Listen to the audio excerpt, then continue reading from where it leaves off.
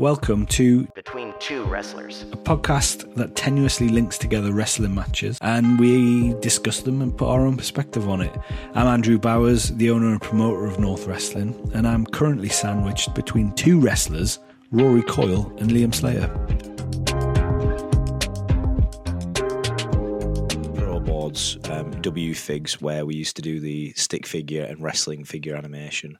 And again, the first time that I ever heard Journey, Don't Stop Believing, was on a stick figure compilation of all the guys that were on that board, all the cool guys. And then there was a guy called Insane NJ, and he was rubbish. So big, long note hold that you get in Journey was like a clip of like a screenshot of him saying, "Please don't ban me." All the time. So for loads of people, I think you can tell a lot by a person with what they associate Don't Stop Believing with. There's a lot of people that are like, it's Glee.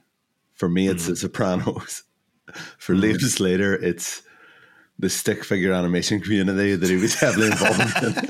Yep, absolutely. Genuinely, it's the only thing I think about. Please don't. I like that every time it please, comes on, please. I think about Tony Soprano, and you think about that guy. Insane NJ. Please don't ban me. Insane NJ, if you're around, Insane. please drop me a message. I love that. That reminds me of, I think when you're like, how old are you and you were doing stick animation?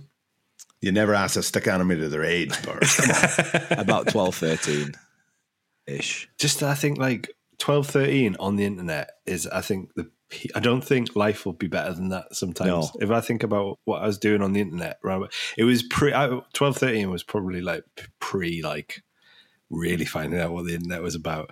And I was on eFed role play boards, creating wrestlers. And I had my own, of course I did. I had my own wrestling promotion on Yahoo groups. Nice. And yeah, I absolutely fucking loved it. It was the halcyon days. I wonder what there's a guy called GR8 Loco who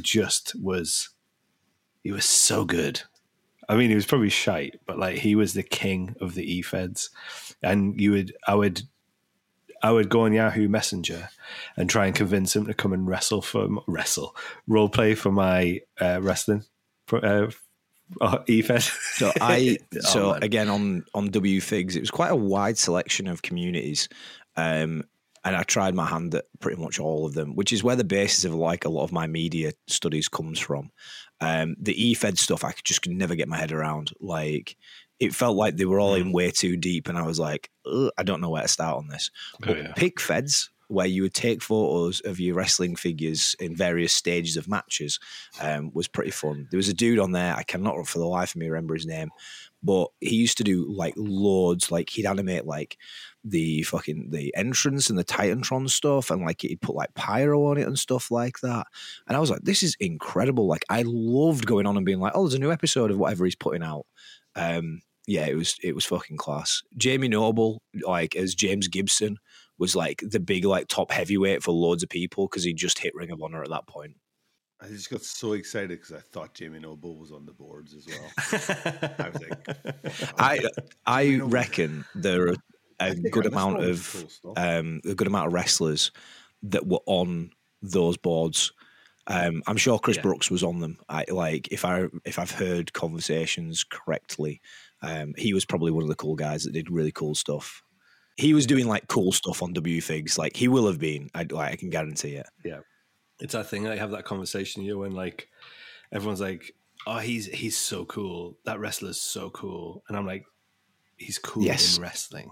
Like, and I think it's that thing of just remembering sometimes. What about bars? You've called us cool multiple times. Yeah, in wrestling. What? So cool within our community. I mean, I find I it cool. do as well. Like, to rat out Leon Slater a little bit. Leon's like one of the coolest guys going. And you probably won't listen to this, so it's fine. But Leon used to walk around on his tiptoes as a child. Why are you? He's completely. Right so even like one of the coolest guys in the UK at this moment in time, he's talented enough. He walked around on his tiptoes as a child. I know I'm gonna go like serious for a second.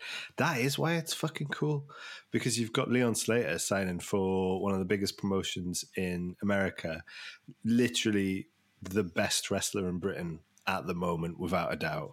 And he was just a little nerd like the rest of us. It's like, I mean, like, he's way cooler than us now, though. Like, he's gone stratospheric on that front. I fired up Extreme Warfare Revenge on a laptop just 2 days ago. You sent me the logo? I did. Yeah, I did. And I was really happy because I was booking ECCW, which is a Canadian promotion. And they were like, I was asking Mike Bailey about this because I'm a sad bastard. And he's like best friends with my favorite Extreme Warfare signee who had signed for everyone, Frankie the Mobster. And he actually told me, he was like, Frankie the Mobster's now got a passport. I was like, don't tell me that. Don't. I'm gonna ruin us. Headlined by Frankie the Mobster. Oh my god, confirmed now. So but ECCW, I used to like then go and seek them out and watch them on YouTube and stuff like that. North draws more than they do on my Extreme Warfare Revenge game. So who's successful now? Who's successful now? This is a slight tangent. Yeah. I mean, it's already a slight tangent. We're 6 minutes into a podcast where we're supposed to be talking about... We haven't even said the name of the podcast. I think this is the wrestling equivalent of a mate of mine from school you could sign in Champman. Yeah, okay. Yeah, definitely. Nice. And you could sign him from like a very, very low division team. And the amount of lads that would meet him at like Christmas time in a nightclub and be like, I signed you on Champman. And he'd be like, oh, cheers, lads. And they're like, yeah, you're fucking shit. You always get fucking injured. Fucking shit. And he's like, oh, swear to God, I had 1 year where I got injured and now it's forever written into my AA.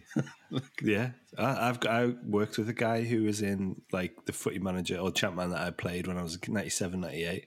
And I was like, oh, wow. I mean, imagine that. But then we all got put in a database for Total Extreme Warfare, which I don't really play. I've played it a couple of times. Now, I know you guys would get put in it, but I got put in it. And I was like, this is ridiculous. But it also shows you wrestling is a tiny little community.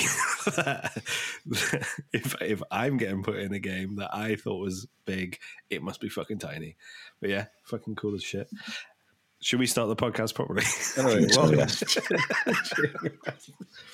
Okay. But before we start, Liam, dig us up some animations. Yeah. Surely I'll try to. What do you want, mine or do you want people that were actually pretty decent? Definitely yours. I want yours. All right, cool. Yeah, I want yours, and then I want the best one as well. I don't want no Warrior Dragon XOXOs. I want I reckon postmodern Liam. What was your XO? What was your username? God, what was my name? I had, so my middle name's, I'll just give away all my personal details here. My middle name is Joseph, so I was LJS07 for a while. I had like a handle that was like no gimmicks needed or something along those lines at one point. That might have been like my tagline, like, look at me, like, oh, I'm a postmodern pro wrestler, even at like fucking 12. That. I also like that, tag with me and the jokes on you, all the gimmicks. And I love it. No gimmicks needed. I like that. I had another one as well. We have a show called No Gimmicks. And it's just all gimmicks. But yeah, I'll try and find it. But yeah, that was my name, LJS07 for a while. There was a guy called MCK07 or something along those lines, or just MCK, and we shared a birthday. That was the link. He was a cool guy. I hope he's doing okay.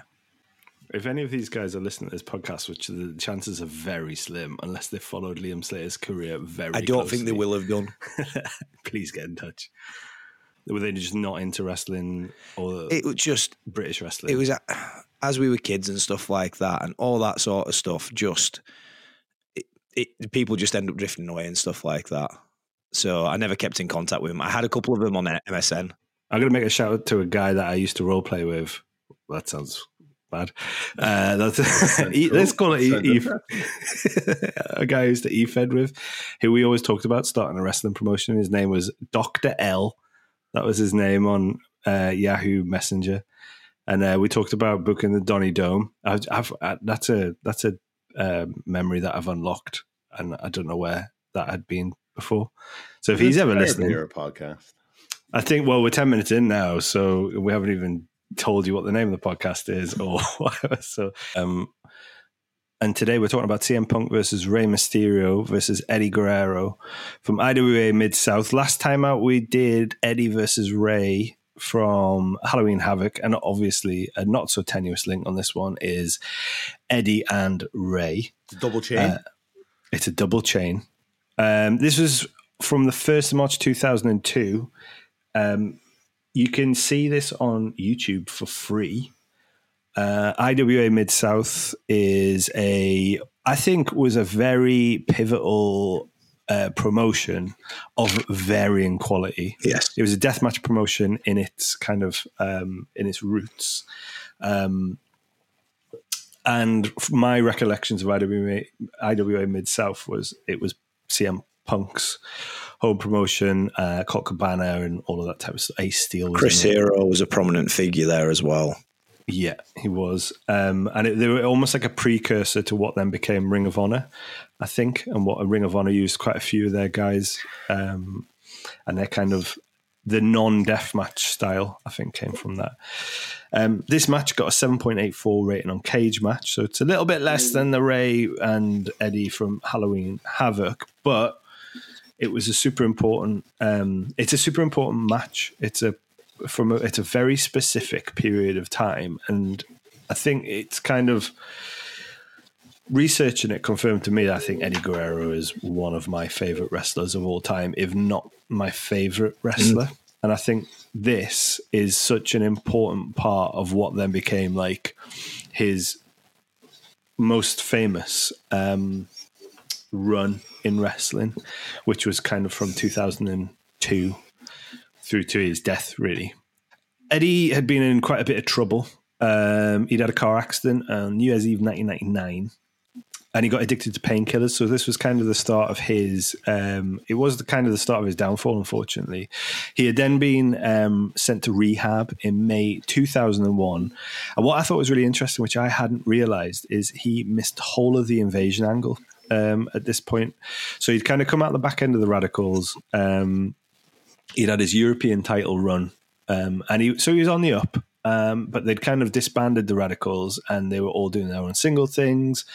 It was very clear that Eddie and Chris Benoit were the two that were going to get we're going to get a push out the back end of it. And Eddie was really showing what he could do at that point. I remember the European title, and I fucking loved it. I loved that whole, it's again, like showing that from a promoter's point of view, the importance of the mid-card. And I think the importance of the mid-card then was, and I think that's something that gets overlooked nowadays as well, is that mid-card wrestling is pretty much your bedrock of what makes a really good show. So unfortunately, Eddie was then sent by John Laurinaitis, and mainly JR was sent to rehab. During that time, it looked like he was going to come back at the back end of 2001, but he was then arrested for drink driving. He was then fired by the WWE. And I know he said he was fired. I think he was kind of like put on gardening leave, because there was still, JR was still very hot on Eddie. Eddie was very much rated quite highly, but his problems were really stacking up on him. I think he was having problems at home. I think his addiction problems were getting out of the way. Just as a side note, it was also reported that Rey Mysterio was at this point going through his own battles with drink, which is quite interesting. And I think it kind of like gives you that backdrop of wrestling. I think of WWE as this pinnacle, and you have this opportunity to be a millionaire who performs in front of tens of thousands of people per week, millions on TV. But the reality of it is that you're quite close to then slipping back to IWA Mid-South and I still think that's quite relevant to today as an industry. But yeah, I think it's quite interesting, to just see that the fragility of your career. So did you guys know all about that? Did you know all about that start? I've got a bit more to go into after that, but in terms of why Eddie left WWE, were you aware of that at the time? I didn't know any of this. I was watching the Invasion angle. So at the time, I was unaware. It's only in retrospect that you sort of go back and look at that. But yeah, I don't even. I'm very young in my viewing years here, so I maybe clocked that he disappeared, but not to the extent that like he was out doing other stuff. But I didn't know anything outside of the WWF at the time existed. Obviously, there was WCW and ECW, but I didn't. It's a subtle reference some to Japan stuff as well. Our age there, Liam. I appreciate that. You just called us old. I appreciate it. It's all right. I think I wasn't exposed to this, and even IWA until years later. So I didn't have access to any tapes or anything of any of this stuff. So I would have been heavily embroiled in. DDP was stalking the Undertaker's wife. That's where I was. When this was going down, I was like, oh my God, it's that lad that my mates told me was very good. Underrated angle, that. Underrated angle. Underrated angle by an underrated. I think DDP and WWE, I think it's quite well documented, completely underused and like underutilized. I think as well that he was like a bit old. So how long does this indie run last? Months. Early 2002 is kind of when he hits the independent. He wrestles Super Crazy in Ring of Honor's first show, I think. And I remember reading up on it. Dave Meltzer gives a bunch of kind of reports on it. And Ring of Honor's like looked at as, oh, shit, these are quite an interesting promotion that aren't making the same mistakes as the other ones. He then comes over to like, he wrestles in FWA over in the UK in the King of England tournament. Him and Doug Williams is on challenge. Yeah, I remember seeing that quite a bit because it was obviously replayed quite a bit on the Wrestling Channel. I love the Wrestling Channel. Man, the Wrestling Channel was fucking best. I don't know if you know this story, Liam. There's and this is like I've heard this story via like one or two people, where this sounds like it's the period of time where he got in contact with a well-known UK promoter who ran the camps, and somebody was in the office and the phone was ringing and he answered the phone. I can't do the accent. He's a fairly well impersonated person. And he goes, what? Hey, I mean, you're doing it. Never fucking heard of him, and slammed on the phone. Wow. That's the version of the story that has trickled its way through the wrestlers, but it sounds like it kind of lines up, especially if he was over in the UK doing stuff, which I find amazing. Obviously, looking at like retrospect, but even then, if I'd have seen a poster for a local show, or I'd have been on holidays at Butlin's, and Eddie Guerrero had walked out, I'd be like, "That's Eddie Guerrero." Like at least he was still a recognizable, like he was a name. I'm trying to think of like who he'd be comparable today to, and I think probably legitimately at the level of like, say, because I think I read about this online and people were saying, oh, it's kind of like Danielson coming from now, and I don't think it's quite like that because Danielson had a bigger run and Eddie hadn't had his WWE Championship run at that point. He hadn't won the belt. The most he'd won, I think he'd won the Intercontinental title. He'd definitely done a big European title run. Cruiserweight title in WCW, so he was well known. So I'm kind of thinking like maybe like a Hangman Pagey kind of level, something like that, maybe a bit higher. So I think Hangman's too big because he's had the belt. I would actually compare him to a Dominic Mysterio. Like he's had a couple of runs, he's got a little bit of notoriety, and people are going like, "Oh, this Dominic's pretty all right." And then if he was to disappear for 6 months and then bring him onto this, there'd be a lot of people who'd be like, oh, he's really good, yeah, I know him. And also it's a different time period. Like now that you've got the internet, like everybody knows everything. I think that's true. Like at this point in time, if you don't know, you don't know. Is he, sorry, is it at this time period, he's not been released? So officially, yes. He like, had been. Officially, he'd actually been like, but I suppose back then there's not as much of a, like Liam said, it's not a case of a tweet goes out and it's like, he hadn't been featured endeavored. Yeah, that's what I kind of mean. They say on comms that he gets an injury. Like they write him out by being like, Eddie Guerrero's got a tricep injury or something like Albert that. Injured him. And then he's not seen for months. Yeah. So I think there's a couple of things in his bio or a biography of him or a couple of documentaries where JR talks about it quite a lot, where he talks about how he tried to keep in touch with Eddie for a period of time. I think it was it was very clear that they wanted him to come back. They wanted him to do well, but the arrest in November 2001 is what kind of pushed it over the edge a little bit for them, where they were like, he needs to go and get himself sorted. And I think that was the kind of catalyst for Eddie to go, I'm going to go back on the independents. There's a quote from Eddie where he talks about standards, and it was the first match he did on the independents, and I think he said, there's like 100 people in attendance, and he still went out and did his absolute best, and he realized it didn't matter whether there was one person or 70,000 people there. He just wanted to do I've literally got that as a note. Yeah. I've got that as a note for this match. And I think that's clear. He has a philosophy. He talks about his philosophy of working on the independents.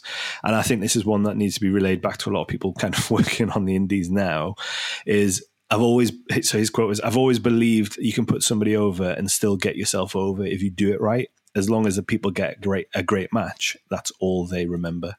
And I think that's just like, I think that for me, when I hear that, is how he wrestled, and he didn't care whether he went over. He didn't care who won, who lost.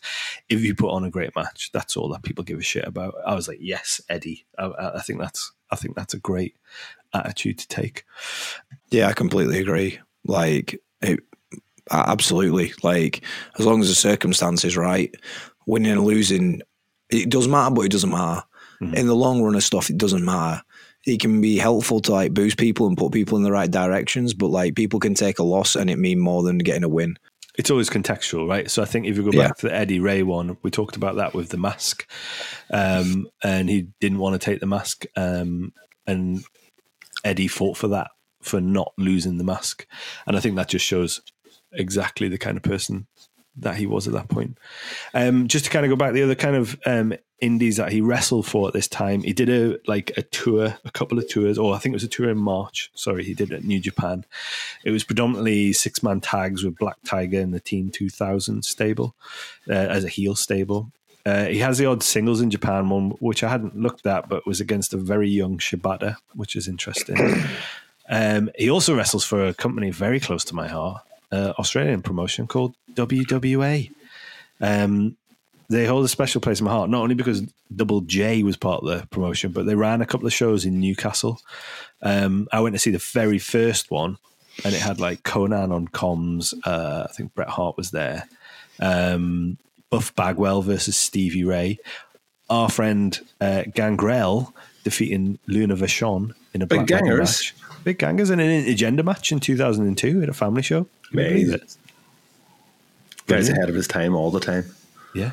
And unfortunately, those two shows, I think one happened, the one that I went to happened in December 2001, and then the next one after that happened the next December. So we missed Eddie Guerrero, because the Eddie Guerrero Indies run is actually quite short. It's only a couple of months. So yeah, unfortunately, I missed Eddie. Didn't go on that one. He wrestled in Australia against like Psychosis and Juventud Guerrera, which is like, I would quite like to find those matches as well. So 1 month after this match, Eddie returns to WWF television. He returns on an episode of Raw where he attacks Rob Van Dam. This apparently comes off the back of this match, and then what he then subsequently does. WWF were in the midst of signing Rey Mysterio. Rey was, and this is, I didn't realize this, because Rey comes back in June, or comes to WWF in June. He drops the mask. He drops the Rey Mysterio Jr. part as well. And the reason why he wasn't on any TV or part of the Invasion angle was that he was sitting out his Turner contract. So he had a contract with Turner up to June 2000, or May, June 2002. And they were obviously all on big bucks and were like, I can't sign for WWF because I've negated all of this money. But I thought it was really interesting because it just completely, if you look at the Invasion angle, and a lot of people look back, me included, and go, man, like they've dropped the ball on that.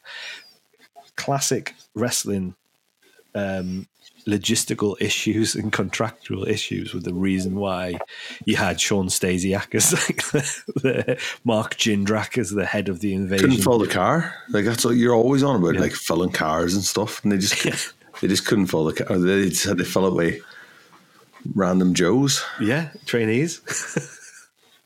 Power plant trainees. what happens then is Eddie's career then kicked off, culminating in him winning the WWE World Heavyweight Championship from Brock Lesnar later on in the year.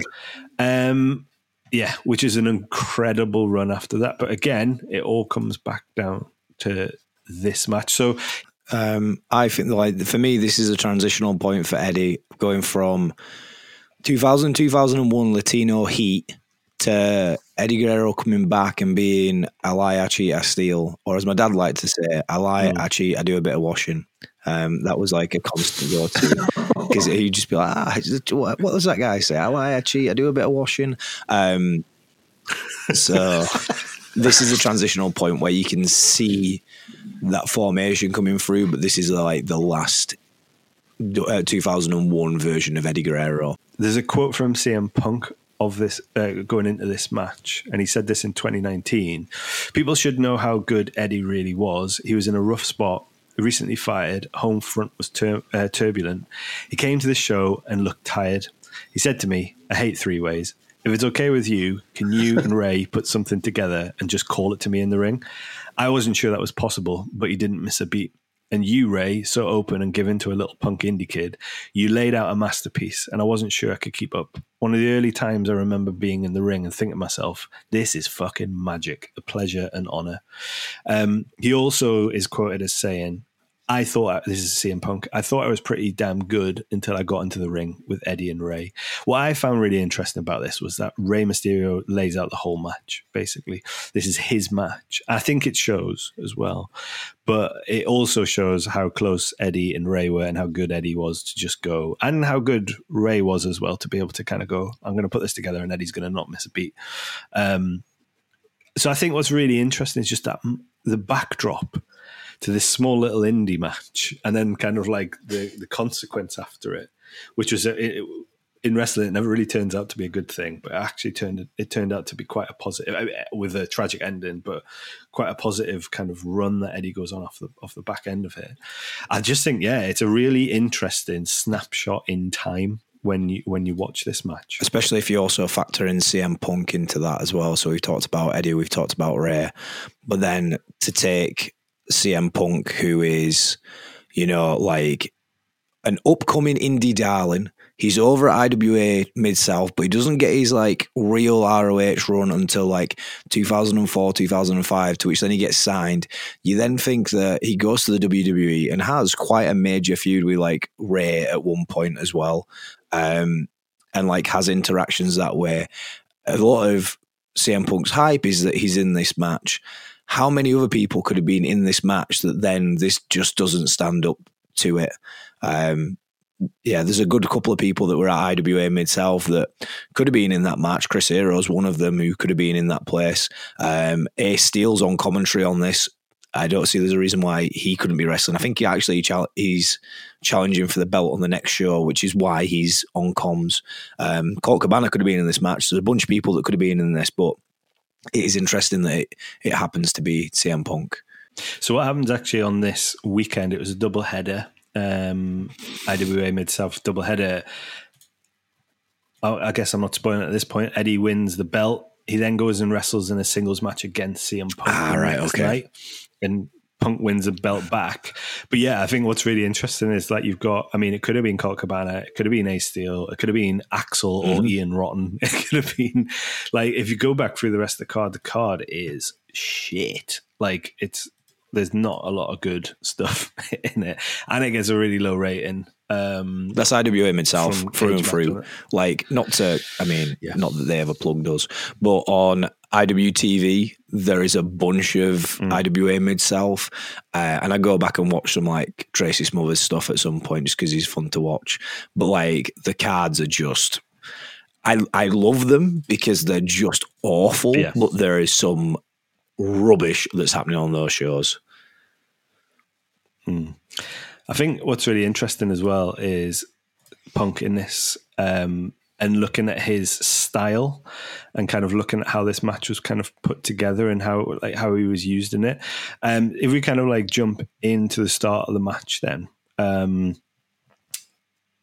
just think the differences in the looks of the wrestlers here, and bear in mind that Punk looks like this albeit gets a bit more like, I think his gear gets a bit better when he gets to Ring of Honor and stuff like that, but not by a whole lot.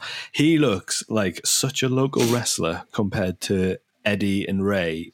Like, it's to me quite staggering, like how different they are. So my first kind of, did you also notice he carried in, you've got the IWA Mid-South Heavyweight title, which is a really horrible brown kind of title, but he's also carrying, and I couldn't work out why this was, a WWF replica tag team title. Now, I know what they used to do back in the days, because it was really expensive to get belts, is that used to just get replica belts and just get like their name put on it, rather than WWF. But I have no idea why he was carrying a WWF tag team title belt. Just like, again, like you're saying, often it's an easier way to get a replica belt and put a sticker on it. Have the belt of a defunct company and then put a sticker over that for tag team championships. Yeah, maybe we should do that for Wrestle Carnival. Grab their belts. Well, anyway, I may possess a tag belt from a double defunct promotion. I think that is absolutely what I'm referencing. And I definitely didn't find it again last night, and I was like, "Oh, I forgot about this." Looked at the plate and went, "Oh." Was it in the boot of your car? It was lying on top of. It was lying behind a stack of video players. They won't be listening to this podcast. They can have it back, I'm sure. I like this look from Punk. Like, I don't mind. I don't mind this look, but I see what you mean. Like, they look. There's like a real stark difference. Partly too, like, it's size and tan and oil. But I kind of like the Punk. I think now when you see Punk do the shorts, it's always a reference to this in the Ring of Honor stuff. But yeah, I know what you mean. When you watch this now, I'm kind of like, he's just wearing a pair of shorts. Yeah. Like, it's like watching Liam. He's just wearing whatever old shorts he's found. The only thing is, he's not showing as much as leg as that's the key to it. Liam Slater does, because those shorts. If I was to go back here, I would say to Punk, you need to chop off all the pant leg. Just once it starts to go from hip to leg, that's the point. Especially if he's wrestling on a family-friendly show. You want the mums to come up after you afterwards. It happened. And get a picture of you in the shorts. Genuinely, it happened. A woman came up. She's like, "Can I have a picture?" I'm like, "Yeah, of course." And she's like, "Those shorts." Ooh. And I was like, doing my job. We know what we're doing. He appeals to the mums, and I appeal to the delinquents and goths. Yeah. We know what's also interesting here is that Punk has pro wrestling boots on and not kick pads. Yeah, I was just about to say that. I think that's maybe the one thing that makes it go, all right, it's a weird setup, but you're wearing boots. And also wearing a very long undershirt as well. Just saying. Analyzing the man's pants now in intimate detail. What's quite clear is IWA Mid-South very much has its own vibe. That's a nice way of me saying the ring is shit. Like, it looks... I fucking love it, though. It's just so I also love that the turnbuckles are just taped. There's no pad on there. They're just taped more than the ropes are. Yeah, they're just like a fat piece of the rope. Like, I kind of quite like... even though I said, like, I didn't have a lot of tapes, I didn't have access to tapes of this at the time, I've somehow inherited a shitload of VHS tapes that have a lot of IWA Mid-South on them. That's what happens when your whole gimmick is VHS tapes. Yeah, and I would just pop them in, and I really love where this is. I love that there's like a Bonanza fucking thing on the... Is it like I don't even know what type of scoreboard it is. Is it a bingo thing or something? I don't know whether that's like a basketball scoring or something like that. There's like a little hat that looks like a tuck shop. Yeah. And the most important thing, watching over all the wrestling, is Big Jesus. Is he? Now my dog's barking. I didn't know he was. There's a cross in shot for most of the fucking hard cam. I think that tells you everything about the actual geographical setting of where we're at as well, and like the kind of maybe the fan base. So yeah, I think the triple. I think what I went back to, because I did the research on this before I watched the match, so I kind of had a bit more of a. I kind of wish I'd just gone in and watched it and then gone, oh, okay, right, and had my eyes opened after that. But my first thing, if I go back to the quote from CM Punk about triple threats, as two wrestlers, what are your thoughts towards triple threats? Because I know as a promoter, I go multi-mans. I'm all right because I can see how 4 people can kind of be paired off to 2, and you can have 2 off and 2 on at any one time. It kind of makes sense to me. Triple threats, I always kind of shy away from, because you've always just got one guy or one girl kind of kneeling at the ropes, selling badly, waiting for their spot. So yeah, what are your thoughts on triple threats? I prefer singles matches and single tag matches. Yeah. Multi-person matches. What a surprise. Aren't really for me. I don't massively like them. I don't think any wrestlers. If anything, I find them a bit of a pain in the ass. So come to North on the next show where the Postmodern Sick Boys take part in a triple threat tag team match. Thanks. Lucha Rules officially as well. All right, okay, right. Well, I'm back in again. I'm back in the room. Yeah, I think it's like a shared view, though, isn't it? Like a lot. Like I've heard like Austin make reference to the fact that he doesn't like triple threats either. I don't fucking like them. But like I generally don't like. I don't really enjoy watching them a lot of the time as well, for that same reason of like, it is kind of 3 singles matches just sliced together. Limiting story you can tell with them, I think, is the issue. Was this like I quite enjoyed this, and when you said about the quote about Ray putting the match together, if that sentence had been the other way around and Eddie put the match together, I would have believed it. Because it does flow real nice after that first exchange. And even the first exchange is really good because Eddie's just in character. He's just feet up on the ropes, watching them wrestle, going, yeah, gone away and wrestle, lads, you dafties. And then he does get involved, gets ping-ponged around a bit. But there's some real nice bits in this that do flow well. There's like the attempt for the 619. And again, it's like these little bits where like Eddie's character is coming through, and you're starting to see that lie, cheat, steal version of him, where he's just like, he sees a 619 coming, he's like, fuck that. He said, walks away. I'm getting the fuck out of here. I think right at the start of the lockup sequence was my favorite bit, to kind of like example that of they're like 3 of them are kind of testing each other out, especially when you realize this is being called to Eddie in the ring, and they're kind of like testing each other out, and then Eddie goes to lock up, takes a step back whilst the other 2 actually lock up. And I think it's a really nice way. And then, like you were saying, he goes and sits in the corner. I think it's a really nice way of very quickly establishing who sits where and what the kind of role of each wrestler is in the match. And for Eddie to kind of clock that straight away, I'm just like, fucking, that's now, so good. Not to say that wrestlers lie, but it's quite a nice story to... They're full of shit. It's quite a nice story to be like, yeah, and Eddie Guerrero didn't know anything. Now, I watched the CM Punk getting ready for the Royal Rumble match video on YouTube recently where he goes to NXT. And I'm pretty sure in that he talks about the fact that he's never done a springboard before he comes to WWE. And he does it because then people, because he's trying to do stuff that people aren't doing. He does a springboard in this match. So... yeah, a bad one. Never let the truth get in the way of a good story. Do I think that Ray put this match together? Yes. Do I think that Eddie had minimal input into this? Yes.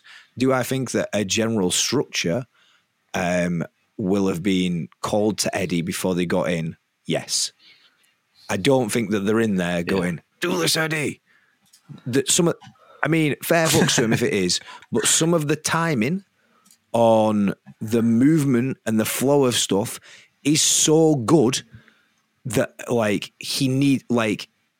timing of him getting into place is so on point that he needs to at least have some awareness that spot is happening like that.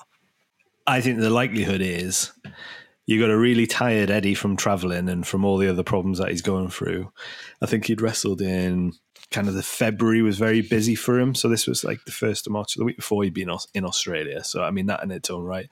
He'd been wrestling in New Jersey, Chicago, obviously. So he'd been here, there and everywhere. The likelihood of him just sitting in a corner and just going, just whatever. Yep, that's fine. Yep, that sounds good as well. Eddie, are you okay doing this? Yep, that's fine. And then putting it together. Because I would imagine you got Ray in there who's going, I'm going to make sure Eddie's okay. You've then got Punk going, I just want to do whatever you guys want to do. Probably. And there are some funny spots that he throws in here. I think the springboard was a weird one as well. Trying to do a springboard in that top rope of that ring is an interesting choice. Ray also uses a bottom rope to pop into a Rana. And fair fucks to him for looking at that rope and going, yeah, I'll commit to this. And he does well with it. I think that's another one. One of the questions I was going to say was like, it's quite obvious that there's a big gulf between Punk and Ray and Eddie. I don't necessarily think it's like Punk's bad. That's not what I'm saying here, but you can tell the difference in quality. You can tell that I think obviously Eddie and Ray have worked at a much higher standard. What would you say, as from a wrestler's point of view, what would you say are the things that kind of stand out to you that make, them look so much better than CM Punk in this? For me, I think a really good example is the springboard or the utilizing of the ropes is that Ray's balance is just unbelievable to actually pull off something like that. Whereas Punk kind of nearly falls flat on his face when he tries it. So I was being very quiet because there appears to be a rumble happening in my house between two canines. That was a bit that kind of stood out to me was I'm assuming he's on about, because he does a springboard blockbuster, but he also does a springboard into the ring. And there's a slip on that springboard into the ring where I'm kind of like, why did you try that? In the ring, I'm like, oh, fucking, why are you doing a springboard? There's a couple of little bits as well. Like, there's just he's like, it's weird. Like, they look like they're having their stuff looks a little bit rough in places, which adds to it. It's kind of like what we said about the Havoc match. There's like an aggression, whereas his looks like a little bit, there's a couple of extra steps here and there that you only notice if you're watching it with a fucking like nerdy wrestler thing. And like it's something that like if I was to watch myself wrestle, like if I was to watch me in Kingston, I would notice me taking 4 more extra steps than he does on everything. And I don't know if it's like just this like reps or like it's probably was a mixture of like reps and confidence and just they've done it so many times that they don't even need to think about it anymore. There's a couple of bits like I noticed like even when he grabs. I like it though, like because it does, like it kind of plays into the story a little bit. It's selling as well as a little bit like indie fake compared to theirs, which is weird because they're like polished wrestlers that obviously sell. But I don't know if that's the translation of like 2 TV guys translating into what feels like a very indie show, whereas he's an indie guy that's looking to translate to the TV show. So sometimes like it sounds like a little bit smaller, so a little bit like. I think what's interesting is if you go back and just look at like the length of the match. I know that just sounds a bit mad, but it's 11 minutes 55, which is I think is such a nice, concise it's not the main event of the show, but it's a heavyweight title match. It's 11 minutes 55. If you then go and look at the other matches that Punk, like the other defenses that he has around that time, he wrestles Chris Hero in a tables and ladders match for 45 minutes. There's then a gauntlet match before that for 45 minutes. There's a 2 out of 3 falls match with Chris Heroes, which is 31 minutes. And all the matches with Eddie, he has 3 matches with Eddie. He has one after this, a singles match where he wins the belt back the day after 16 minutes. Then a month later, he wrestles in another 3-way with Colt Cabana and CM Punk, Eddie Guerrero. It's 12 minutes. And for me, it just seemed like there was not a lot of, I think it's a really interesting point of what you make with Punk there, the extra steps. With Eddie and Ray, there's just all the fat's trimmed from it. And everything is like, this is why we do it. There's a point to it. Bang, bang, bang. But with Punk, there are a couple of extra steps in it, I think, which is really, I think it's a really interesting point. For 2 points to come off the back of that. One is the amount of time that these guys have been wrestling. So, as we've said, Eddie, Ray, TV wrestlers, They've had pretty much the entirety of the 90s wrestling plus. So they've both got 10 years plus under their belt. If I'm correct in thinking, I believe CM Punk starts training in 98, 99. He's at least out and 1997. He's out and doing matches in 98 and 99. So he has a couple of years under his belt at this point, 3-4 years, and they are triple, quadruple that amount. So he's definitely going to be behind, and the TV season and just the amount of matches that they've had. So you can see why he's a step behind. You can see why like he's a little bit clunky in places, and also it's CM Punk and he's kind of clunky anyway. The other point to factor in is I think IWA Mid-South and what they're doing is there's a group of them, the indie lads, that are going, we're going to do what they did in the 80s. We're going to do long matches, which translates then into Ring of Honor where they're also doing long matches. But there's this definite feel of let's do as much time as possible when it comes to these title matches. Like I'm pretty sure Punk and Hero have like 90-minute matches. Yeah. There's a 90-minute Iron Man match or something like that a little bit later on, which I don't think I couldn't sit through. There's part of my head that goes, I could do that. And then I try and do long matches and I'm like 15 minutes and I'm like, I've done everything. I've literally done everything that I can do. What else could I do? Well, there's just a lot of like rest holds, isn't there? And there's a lot of like walking around the crowd, grab them by the hair. I'm going to throw you into this wall. Now we're going to walk all the way around. I'm going to throw you into this wall. Right, that's taking up 5 minutes. I did enjoy. Do you remember when GCW did that 24-hour live stream? I watched pretty much the entirety of that because I'm a loser. I want to say it's Jordan Oliver and Tony Deppen that do an hour-long Iron Man match that ends in a draw. And then the next block of the hour is like just this GCW signing hour. And they go, fuck that, we're keeping going. So they do a 2-hour match. I watched all of it. I very much enjoyed it. I highly rate Jordan Oliver. He's very good. Do we have Jordan Oliver coming to North at some point? Maybe is that?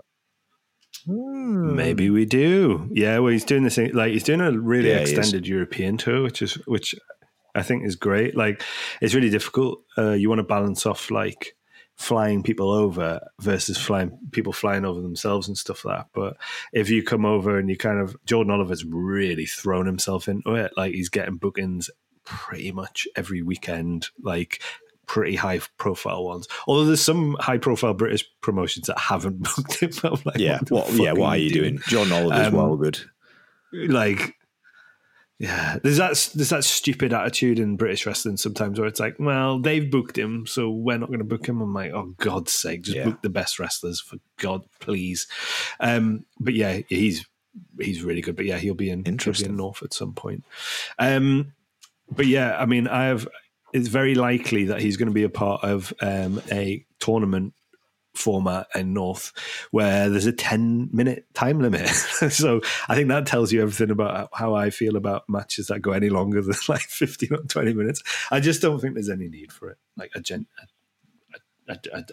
But just to give you a backdrop of Liam's viewing habits, I think it was last WrestleMania weekend where Liam said he wasn't going to watch anything. I think he watched what a liar. I think he was what a liar. I think he tells himself that he's not going to watch any of it, and then I think he watched every single indie show going. So I think there's one. I ended up getting Fight TV Plus or Fight Plus, where the Collective was on the GCW stuff. I watched every show bar the Santino Bros first one, and I think there was. I did watch Emo Fight. There was a lot of. You did. There was a lot of stuff that happened that I wasn't massively infused around.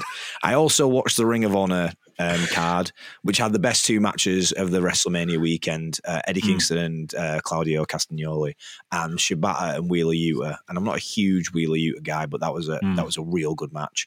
And then I watched chunks of Mania, and then wanted to die.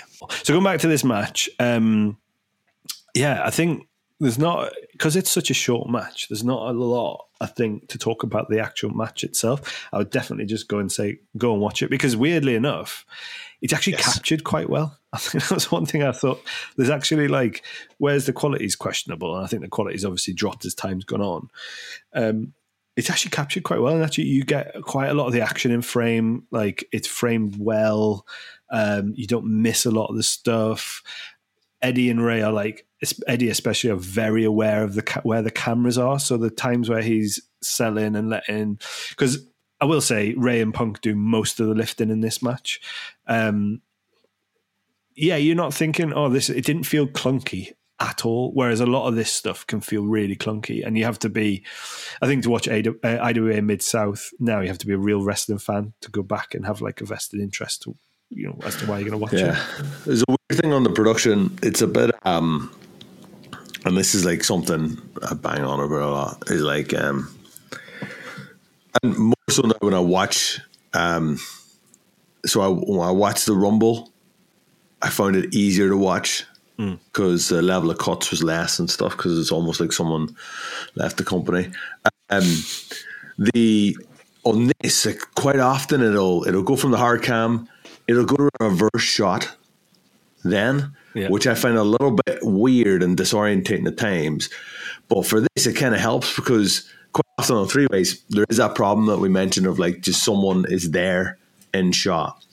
And there's a couple of occasions in this where like they're not in the shot, so it does become a little bit more of a genuine. And I don't think it's by design. I think it's just fucking coincidence and just sheer luck.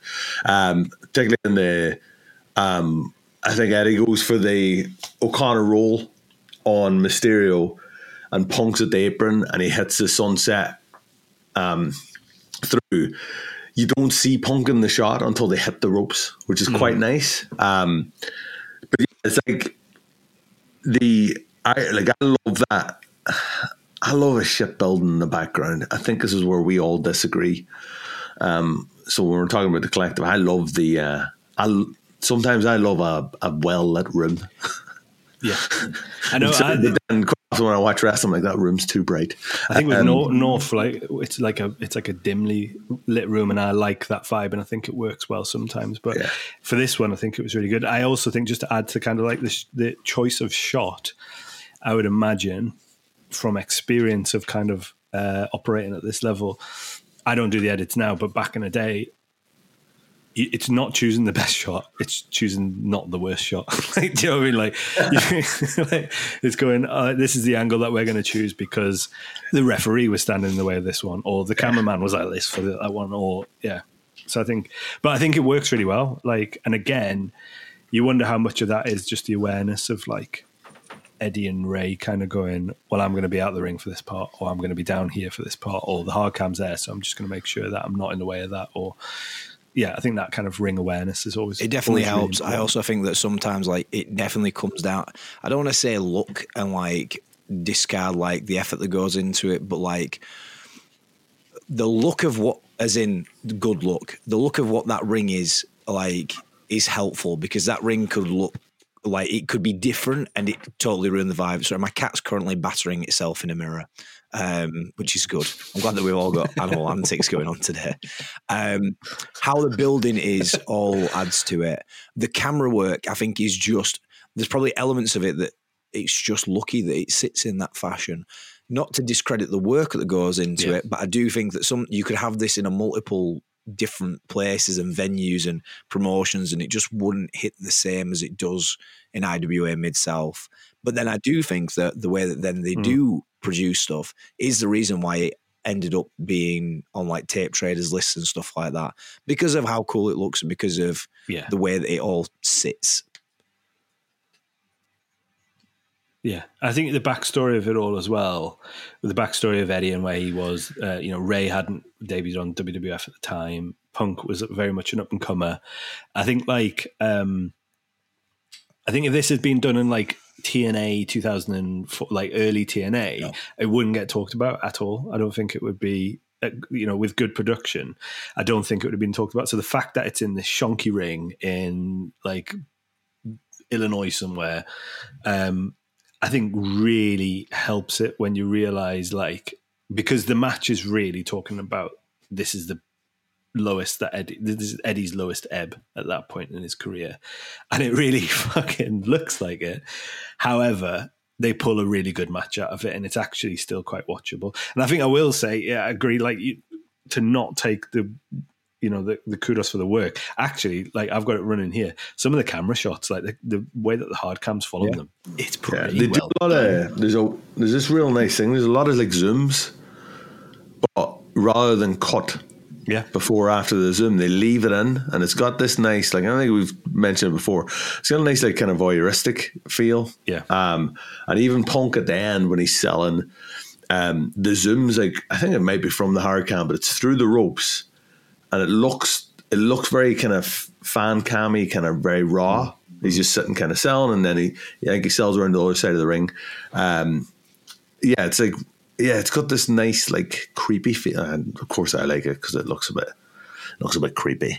Of course, but yeah, it's good. It's really good. Yeah, I think some of the framing's really good, and again, you wonder how much. I think a lot of that will be, credit to the camera, the camera guys, but also there's a bit where they do the kind of three-way submission lock-up stuff. So it starts with a chin lock. It's like the three-way chin lock, and it's just framed really nicely, but you can see Ray's like just underneath, kind of like turning to the right to get in shot with the camera. It's almost like in the corner of his eye without looking at the cameraman. He sees the cameraman, he's like, guys, we're going this way, guys, turn this way. Right, that's really cool. Do you know what I mean? And I think that must be the kind of conditioning that you get from working a TV product as much as that. So you got this. I think that's why it works really well, because you do have this voyeuristic style to it, where you're like, this is a real snapshot of a very specific moment, a very specific place in time that me, Andrew from Whitley Bay, would never have seen, whilst also having the professionality of a couple of guys in there who have worked TV and know exactly how to place themselves and frame themselves at the right time. So yeah, you get this little bit of magic, and I think that's what Punk had kind of called it. So it's nice to kind of hear, I think, to have his perspective on it, because he very much was an indie wrestler at that point, to kind of get his perspective and go, this felt like it was fucking magic at the time, is a really nice kind of way of going, yeah, like, I think it feels like that. That's it. Hang on. Right, okay, I'm back. So the match breaks down at that point. Like, there's only one bit where the match really slows down, and it's that kind of Eddie on Ray STF, Punk double deck as the lock.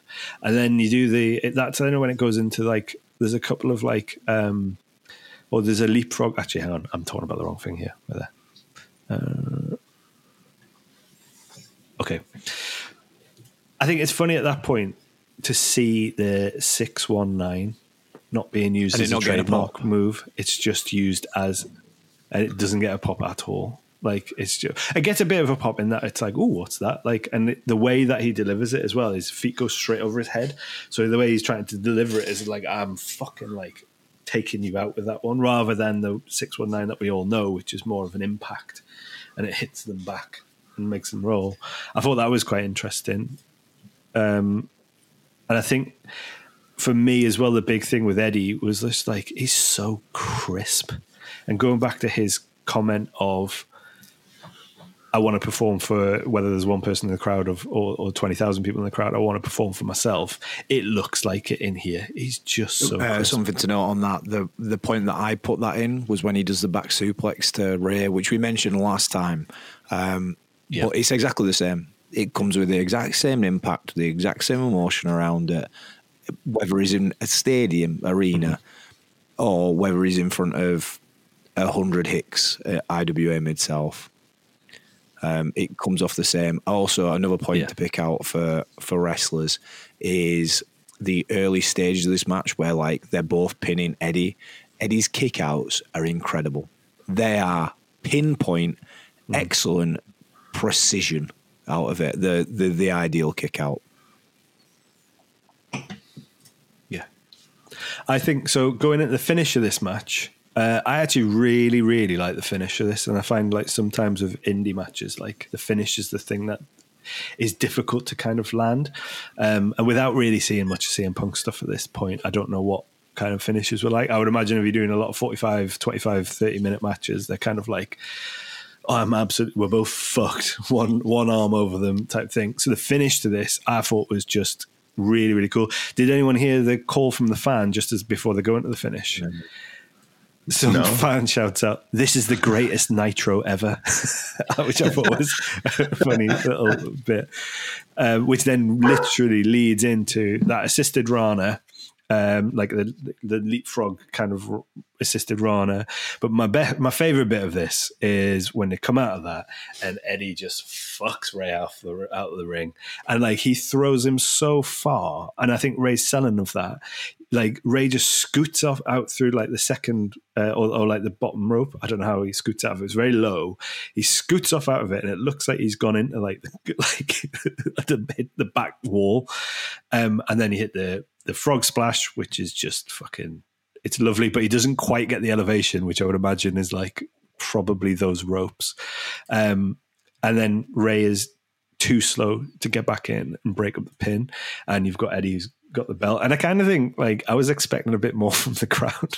I thought the crowd were going to be like, whoa, but they're like, so I'm like, I think title changes were quite frequent in IWA Mid-South, and they probably were like, well, they got a show tomorrow, probably going to go back on CM Punk. But I thought the whole finish section, given that it was only 11 minutes long, the whole match, I loved it. Like I really, really enjoyed that finish. I know that it was just a good solid finish. Like it's nice, it's timed well, as is everything in the match. Everything is like excellent timing.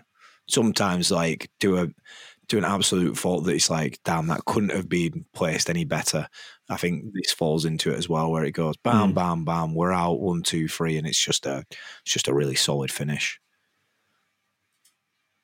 Yeah, and I think it plays into Eddie Guerrero, the character. He's the bad guy in it. Like it's bookended nicely. The start, if you look at the starting sequence, which is 3 of them trying to lock up, but Eddie kind of ducking out every time, to then the 3 of them right at the end, but Eddie fucking off Ray and getting like frog splash in the pin. I think a very nice way of telling that story. So we still don't really have a rating system. Is this bare ass or Bear Good? I don't know. Bear Grylls? Did we come up with a top one last time? Or did we have the funds? I just think we had like. What was your feelings towards it? I think this match was. I don't think it was as good as Ray versus Eddie by any stretch. It wasn't emotion. But I think what I mentioned from the last one is that there wasn't as much of an emotional build to Ray versus Eddie Halloween Havoc. They emotionally invested you in that match, which was I think was the amazing part of that match, is that they took you from quite not a cold start, but like from the moment they walked out, you're like, right, I'm in now. I understand, and then it just built throughout. Whereas this one, I think because I knew the backdrop of what was happening outside the ring, I think it's a really interesting, and that the indies are really, that's what independent wrestling kind of has to lend itself to, is kind of, it's a snapshot in time a lot of the time, independent wrestling. It's kind of like, it's a product of what else is happening. And obviously this one was heavily built in that. So I think watching it back, and you know, all of the comments on the YouTube thing are just talking about, fuck, I really miss Eddie Guerrero. And it's like, it's so strange. It's like, yeah, you know, it would have been, you do kind of wish he was still around now, but he left such a mark, and Rey Mysterio did as well, on independent wrestling style and the style of wrestling that comes off the back of this, without really realizing how much, and seeing that he had an independent run and matches like this kind of goes, oh fucking hell, right, he really did lay out quite a lot of the blueprint for what then came. I think this is a match that ends up being replicated, whether people know that they're referencing this or not. Definitely the feel of it is referenced throughout like indie wrestling across the board. And from like the cruiserweight style of wrestling that this sort of fits into, but like, yeah, like this is a reference point. I listened to a podcast recently from this guy called Blind Boy. He's an Irish creative artist, and he was saying that when he makes music, yes, he does. He wears a bin bag on his head. It's a plastic bag. Plastic bag. So he was talking about reference tracks and how when he's making music, he'll have like a reference album that he listens to daily that then he bases his own music around. And I feel like this Triple Threat is a reference track for a lot of multi-man indie matches that happen, whether people realize it is or not. I think I like this more than the Eddie Ray match. Visually, though, it's definitely your bag, isn't it? Oh yeah, flea bag wrestling. Yeah, it's well established. That's my thing. I think it's because it's a 3-way that I find very interesting.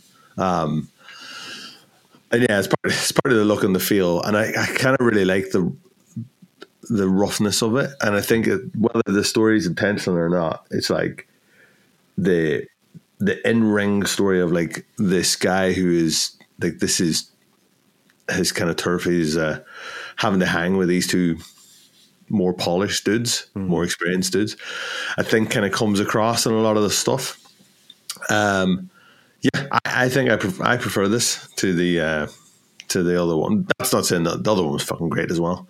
But yeah, I think because it's a 3-way that I don't despise, maybe that's swaying me. Yeah, I think that's a point to make actually with it. It is a very good example of how to do a 3-way match, especially on the indies, and keep it short and concise and tell a story within it. So yeah, thumbs up from me. Maybe not as much as last match, but what's that mean? Bare balls? That's a rating system that we had, wasn't it? It was bare balls that was top, bare gooch was the middle, and then bare ass was the end. Right? That's yeah. That's what it was. You didn't call it the gooch, you called it something else. Taint. I think this is bare balls for me. Big bare balls. Yeah, I would say bare balls. For me as well. And if we play another game of The Price is Right, I would say that this is less than the Eddie Ray match in the chain. But Rory, you would say that it's... I would say so. Yeah. It's a step down. It's a little step down. Yeah, I think it's more than, because it's in a fucking bingo hall. Yeah, exactly. So where do you think we can go from this? I guess it like keeps it open. We were gonna go Lex Luger last time. I, for one, am quite glad that we didn't go the Lex Luger route. I think there's IWA. We could do, yeah. I think this has kind of opened up a little bit. It's opened up a little bit more to kind of go down more of a modern route, or a route that's probably like more grounded in the stuff that we're probably influenced a bit more by. Maybe not you, Rory. I know that you prefer your older stuff. But I guess from here we could go more IWA Mid-South. There's a bit of Tracy Smothers stuff in there. We could go. We could move over to. We had Simon on one of our social media channels. His preferred chain route would be Punk. After this, Punk versus Joe, Ring of Honor 2004.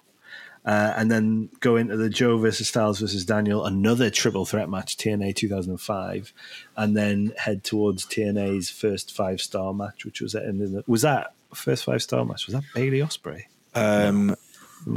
Does Joe and Angle get the 5-star match? If not, then it'll be be Ospreay and somebody.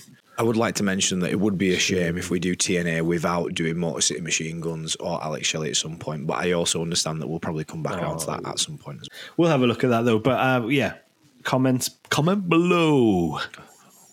We're really hot. That's my thing. Is there you need to work on doing your finger pistols, mate. Yeah, I do. It's the wrong way.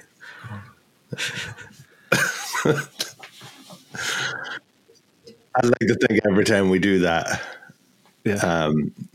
partners go, why are we off these people? Well, the fact that I'm doing a podcast about wrestling, Jade is like...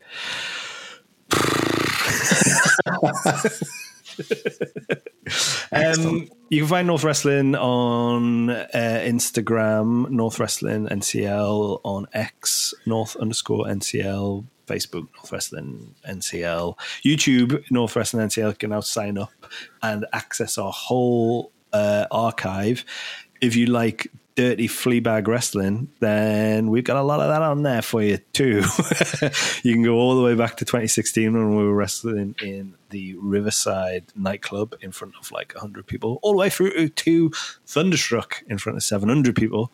And you can, I think it's $6.99. Good price. I don't know. Well, I'll overdub that one. Yeah. You can support us on Patreon, which you'll get this podcast earlier than anyone else. And you will get all sorts of stuff like behind the scenes stuff, Q&A with me. Is that a sellable point? And we will see you. You can find Liam. Where can we find people? Can find you on the Twitter and Instagram, Liam_SLTR. I have a YouTube that has some matches on it as well. But if you search Liam Slater on YouTube, you'll find me there. And Rory, where can we find you? Find Liam and Liam IWA-MS if you search him. You can also find me in a teabag deathmatch against a certain Swerve. Oh yeah, as in Yorkshire teabag, as in like Yorkshire tea. I'll tell that story another time. Tune in next time when I'll tell a story about teabag deathmatch. My name is X or Twitter, Rory Wrestler, same for Instagram. Merchandise, you can go to rorywrestler.com, where I've done a stock check finally and found a box of t-shirts. Nice. So I've got more than I thought. That's always good. Until next time. Goodbye. We'll see you later, guys. Bye.